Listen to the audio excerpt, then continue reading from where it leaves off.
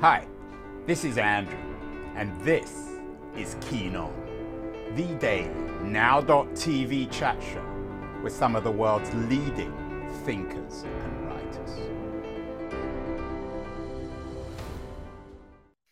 Hello, everybody. It is Thursday, October the 20th, 2022. As you can tell from my background, the show is on the road. We're in DC today, and we're talking America, the future of American capitalism. Probably should have been in Detroit, the future particularly of the American car industry. We've done a number of shows about whether or not American business, American capitalism has a soul, whether you can combine efficiency, innovation, and morality. We did one with a very distinguished American journalist, Alan Murray. He has a new book out called Tomorrow's Capitalist. Also did a show with Dov Seidman, another of America's leading thinkers and voices on immoral capitalism. And one of the people that always seems to come up when we have this conversation is the subject of our show today, Mary Barra. She's the CEO of General Motors, a remarkable woman, and doing remarkable things at GM. And I'm thrilled that we are talking Mary Barra today with the author of a new book about her, Charging Ahead. His name, the author of the book, is David Welsh, and he's joining us. David, you're in Detroit, right? That's right, yeah. The heart of American innovation. Is it back to innovation in Detroit? Is Mary Barra making Detroit once again the center of American innovation? She's trying to, and she's got a decent push to do it and a good plan to do it. I think most people would still say it's Silicon Valley, that's the heart of innovation because of all that's going on there. But when it comes to transportation, she's trying to take this once great company that fell on its face, long period of decline, death, rebirth, and bring it back, not just as a profitable company, which she's already done, but one that is a technology leader and really changes the face of transportation and the means by which we do it for the first time in 100 years. David, I don't want to make this a show about Elon Musk, but of course, when we talk electronic vehicles, when we talk EVs, when we talk about innovation, when we talk about the American car industry, we can't help thinking of Musk, the richest man in the world, the most controversial man increasingly, and of course, the CEO of Tesla. Would it be fair to say that Mary Barra is the anti-Musk in every sense, if you wanted to imagine the reverse of him in terms of her career, her approach to business, her relationships, that she does exactly what Musk doesn't do, for better or worse? Yeah, look, I think that's a great observation of yours, and I bring up that point in the book. And look, it's totally fair to mention him. I knew when I wrote this book, particularly with that title, that Musk fans, the Tesla fanboys, would probably get all over me. And one did on Twitter without even reading the book. And I said, look, Elon Musk or Tesla are mentioned 100 times in this book. And to be fair, you're right, that you don't want to do a show about Elon, but we wouldn't be where we are in terms of electrification without him. He's the one who made electric vehicles appealing. Before that, they were all compact vehicles. They didn't go very far on a charge. They weren't very attractive. They were basically cars done to either experiment with electric drive or to meet regulations someplace, or both. And he made them not only desirable, but intensely desirable. People love. Yeah, you don't need to convince me, David. I'm, for better or worse, part of a two Tesla household. Sure. Let's talk Mary Barra. She's basically following him, but she's trying to overtake him, and she's got a plan and the industrial base to do it.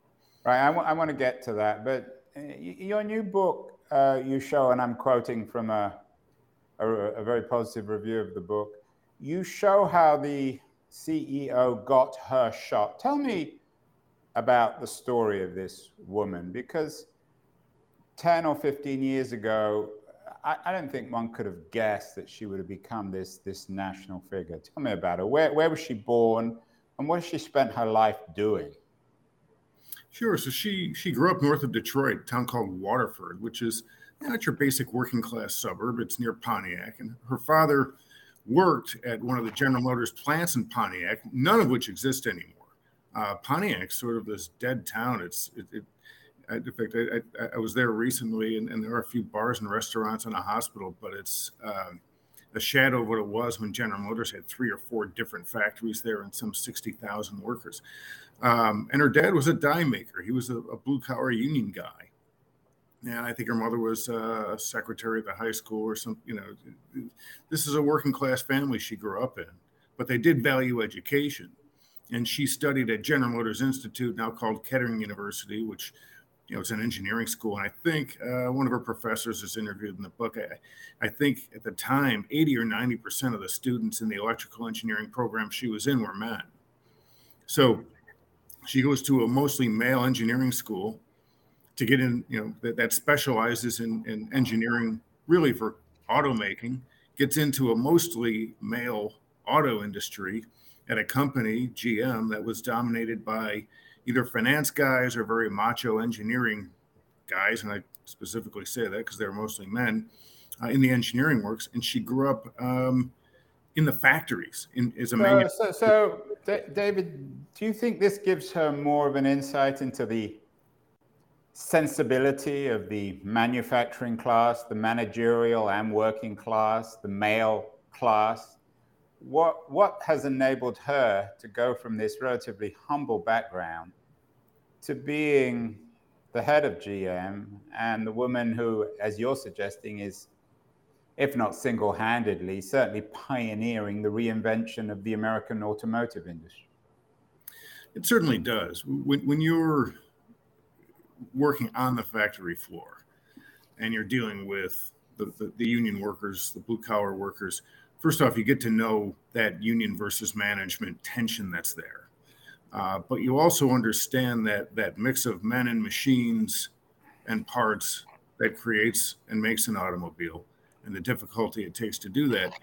And then she grows up in engineering, so she gets to know kind of everybody along the way on the white collar side of the business. Not everybody, even those who engineer the vehicles themselves, get that kind of experience. She started at the most earthy point in automaking and worked her way to the top. So she does have a more broad view of things, I think, than most other CEOs we know, because not many of them come out of engineering these days, at least in the U.S., let's say, and certainly not manufacturing. David, Alan Murray is a conservative of the best kind, I think. And perhaps, I don't want to speak on behalf of Murray or Alan. I mean, he's a very interesting guy, but I don't think he's necessarily a huge fan of organized labor. What are Barra's politics, and particularly in the context of organized labor and the world of organized labor that she grew up in Detroit? I think she told me, her teeth are straight because of the UAW. Look, but she also drove a very hard bargain with the union and had the longest strike in 50 years. So her politics are tough to say because she guards that very fiercely.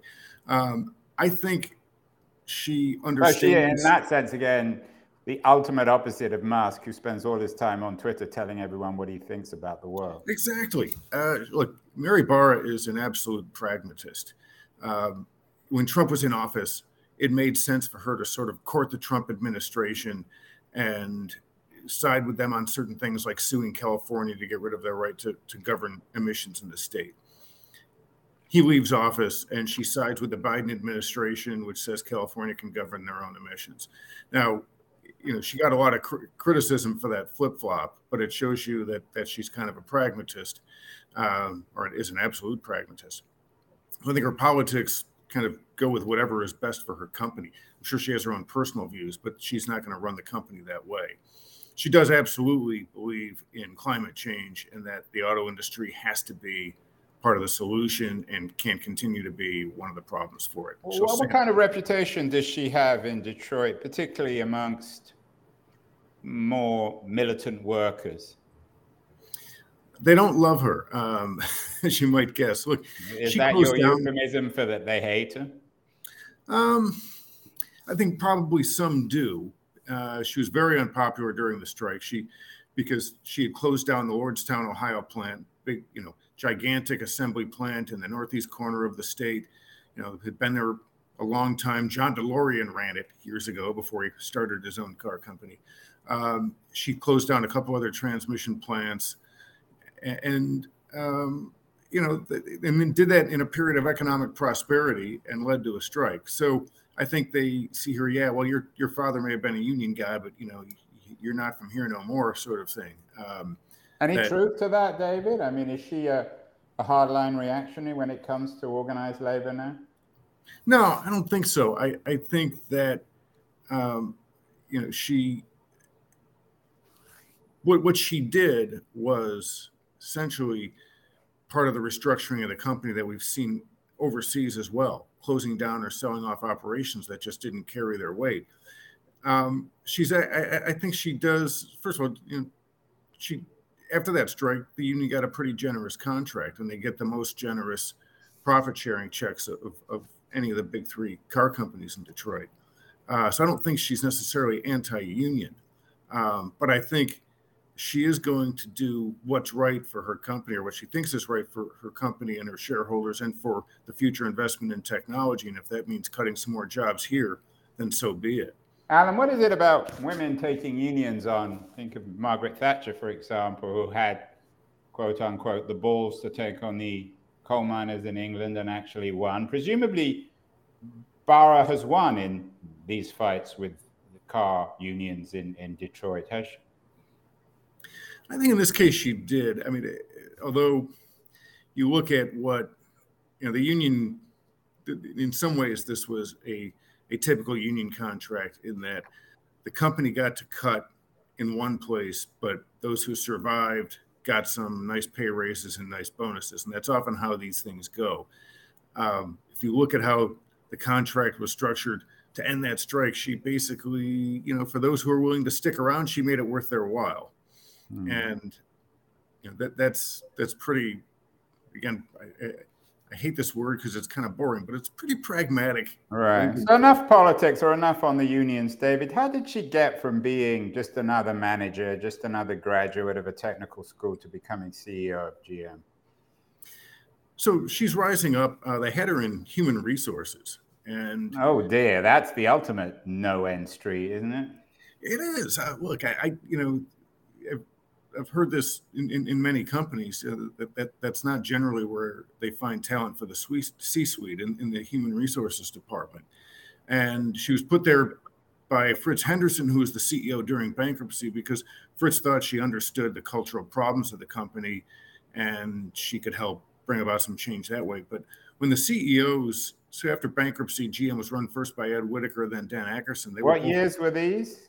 This was 2010, 11, really. Not that long ago. And how bad a state was GM in those days?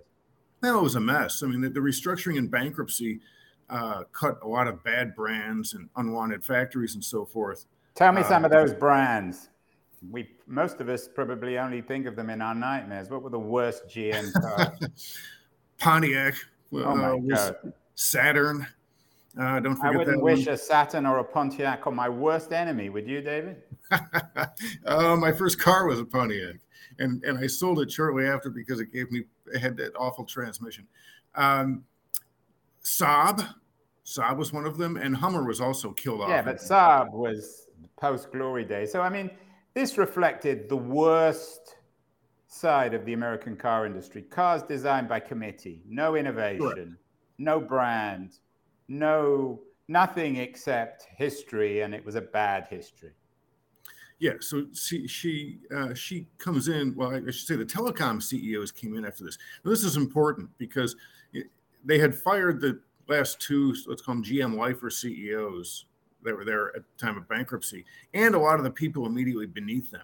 So that gives people like Mary Barra, who were in sort of upper mid-management at the time, an open look at the CEO, CFO, all those top jobs.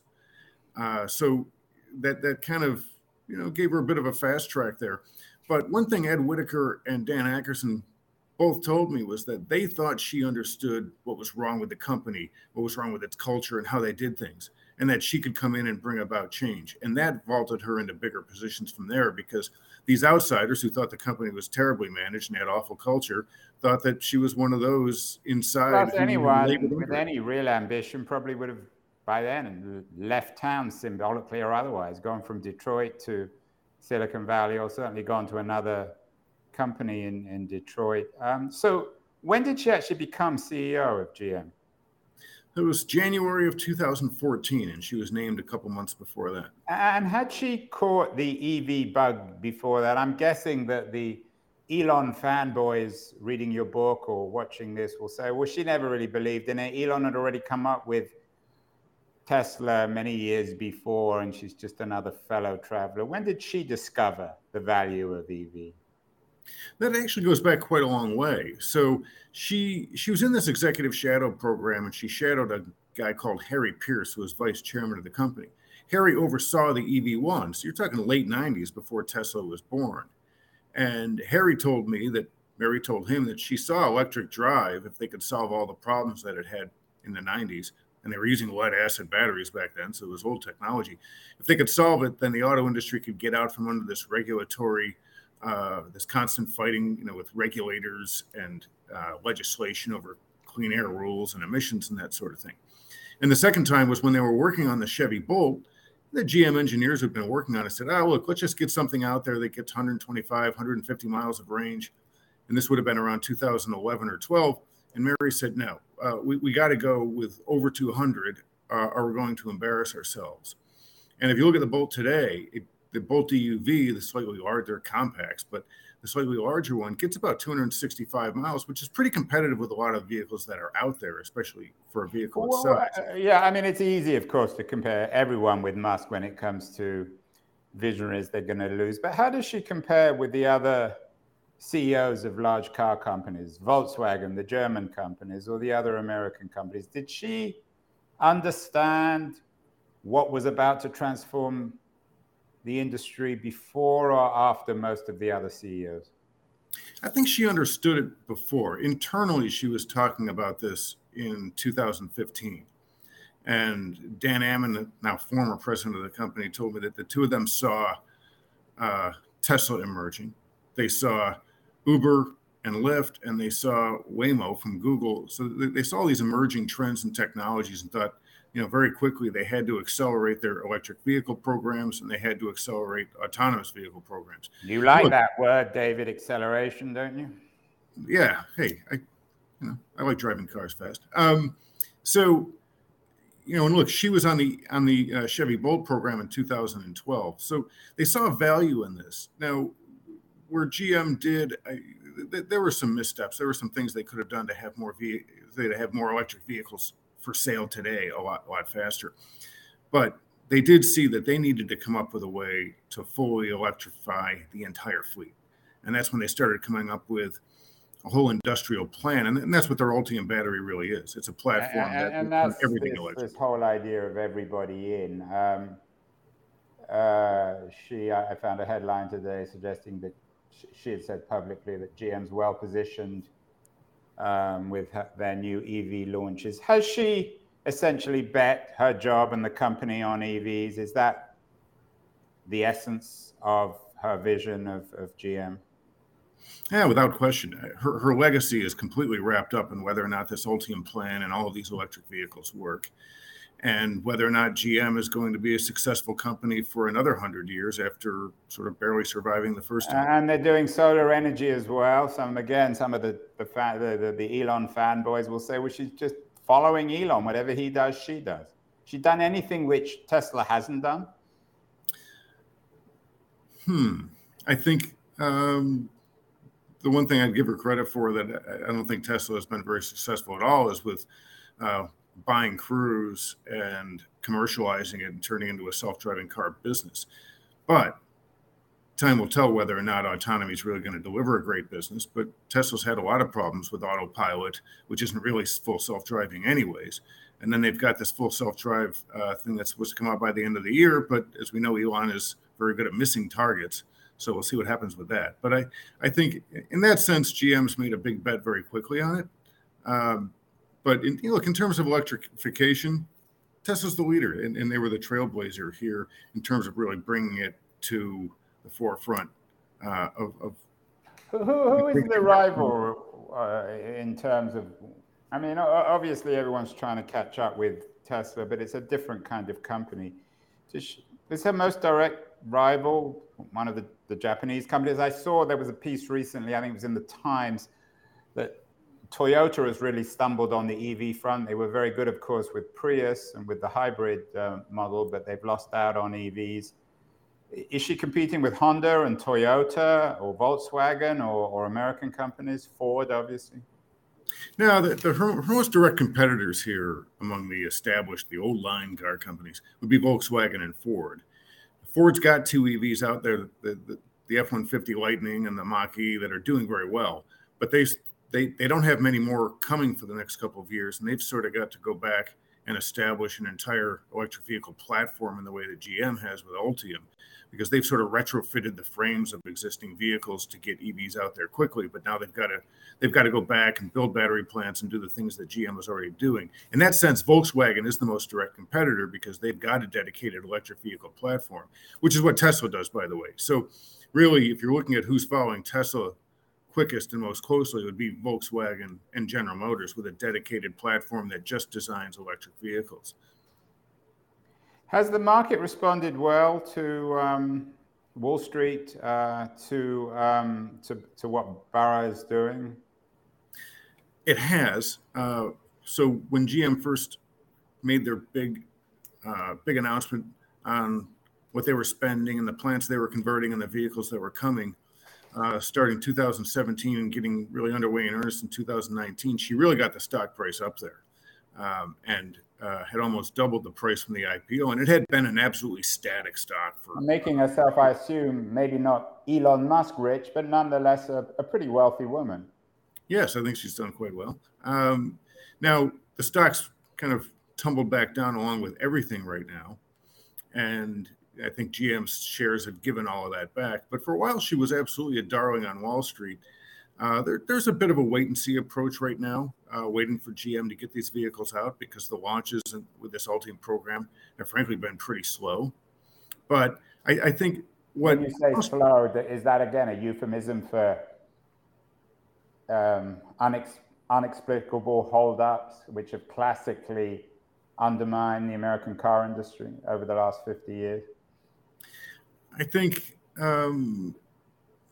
there is some explanation to it. One is GM has, they're building a battery plant to make the cells for these, and the plant just opened.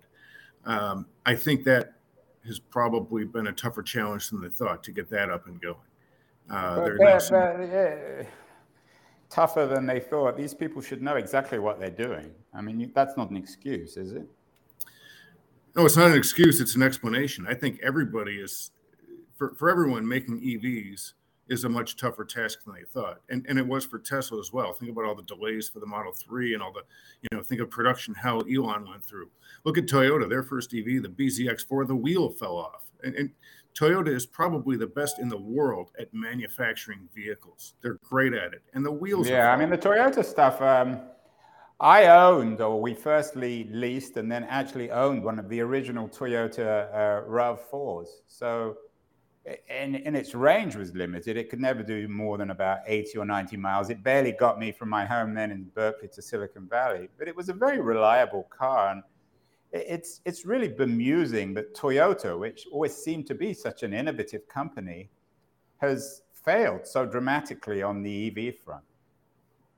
They have, and I think they'll get there because they are, electrification with the Prius and Prius plug-in hybrids is not totally foreign to them, and they are great at manufacturing. I think they'll figure this out. But my point stands here that for everybody who's tried to go from 100 plus years of making cars that have gas tanks and engines to batteries and motors, it's been a very difficult transition. And there isn't a lot of expertise out there, even hiring employees for a battery plant. There aren't a bunch of them hanging around on the unemployment line just waiting to start work. David, we haven't talked China yet, and she has a headline suggesting that she believes there's tremendous opportunity in China. Maybe true, maybe not. But the Chinese are also pioneering battery technology in EVs. Is there a direct competition with GM in China? Or is China, as she's suggesting in that headline, does it actually offer an interesting commercial opportunity for GM? There is an opportunity, but the Chinese automakers are making a lot of headway with electric vehicles. And with mass market brands, and over there, GM's mass market brand is Buick, which still does very well in China.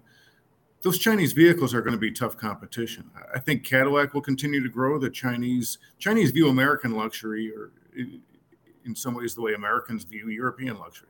They actually like it.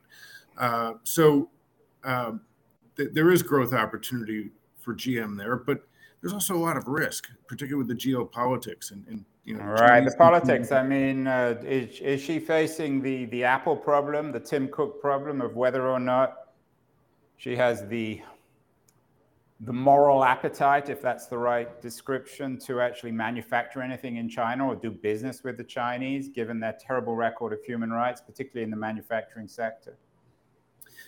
Look, I think she's going to face that issue. Well, she's facing it already, and I think your moral appetite is probably a good way to put it.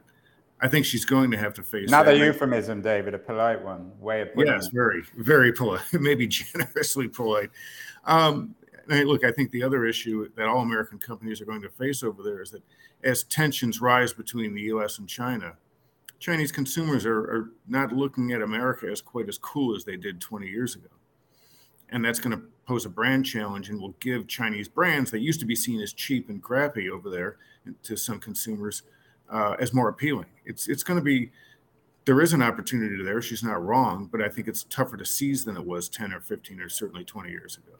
Plus, China is a leader, of course, in solar. I mean, what are her ambitions for GM in solar? Tesla is heavily invested now in solar, in batteries, in other applications for recharging energy. How important for Barra and GM is solar? They've just dabbled in that. They've got that recent deal with SunPower that will put solar panels on your home, and then you'll have a GM battery on the wall in your garage, similar to how Tesla has the Powerwall. And they didn't take a stake in SunPower. They're just partnering up with them. Could they buy it at some point?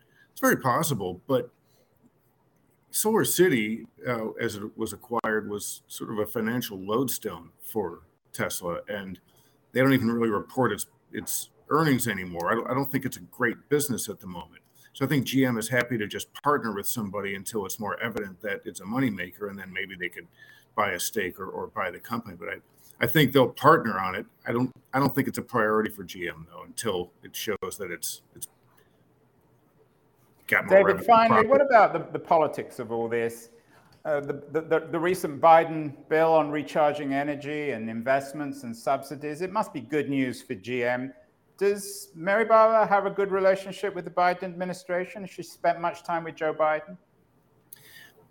Yeah, I think she has. And so first off, the IRA, the Inflation Reduction Act, is great news for GM because they were out of EV credits for selling the Bolt and the Bolt. And GM and Tesla were already, they were all done. And all of their competitors then had a $7,000 discount on their vehicles that GM and Tesla had to compete with. Now everyone's on an even playing field to get those discounts. So she's got to be very happy about that. GM does, I think, have a good relationship with the Biden administration. He keeps calling her the leader, which is infuriating all of the Tesla fanboys. But what it is doing is, if Biden's policies are basically kind of crafted to help GM and Ford push ahead in the EV race. It's probably driven Elon more into the arms of Donald Trump, which there's no question about that. I think certainly makes him an even more controversial figure. Well, fascinating stuff, David. Congratulations on Thank you. The new book, Charging Ahead. You have indeed charged ahead in this bio of Mary Barra, a very interesting piece on this major figure in American industry, an iconic figure in an iconic brand. Congratulations. What else should people be reading these days, David, about cars or otherwise? What's on your nightstand? Hope you're not reading while you're driving. I need to go out and find something to read because I just spent the past year working on this book. And I've sort of been, to be honest with you, what's on my nightstand is a book about the Whiskey Rebellion because I just got tired about got tired about writing about cars for a bit, so I wanted to read about something different.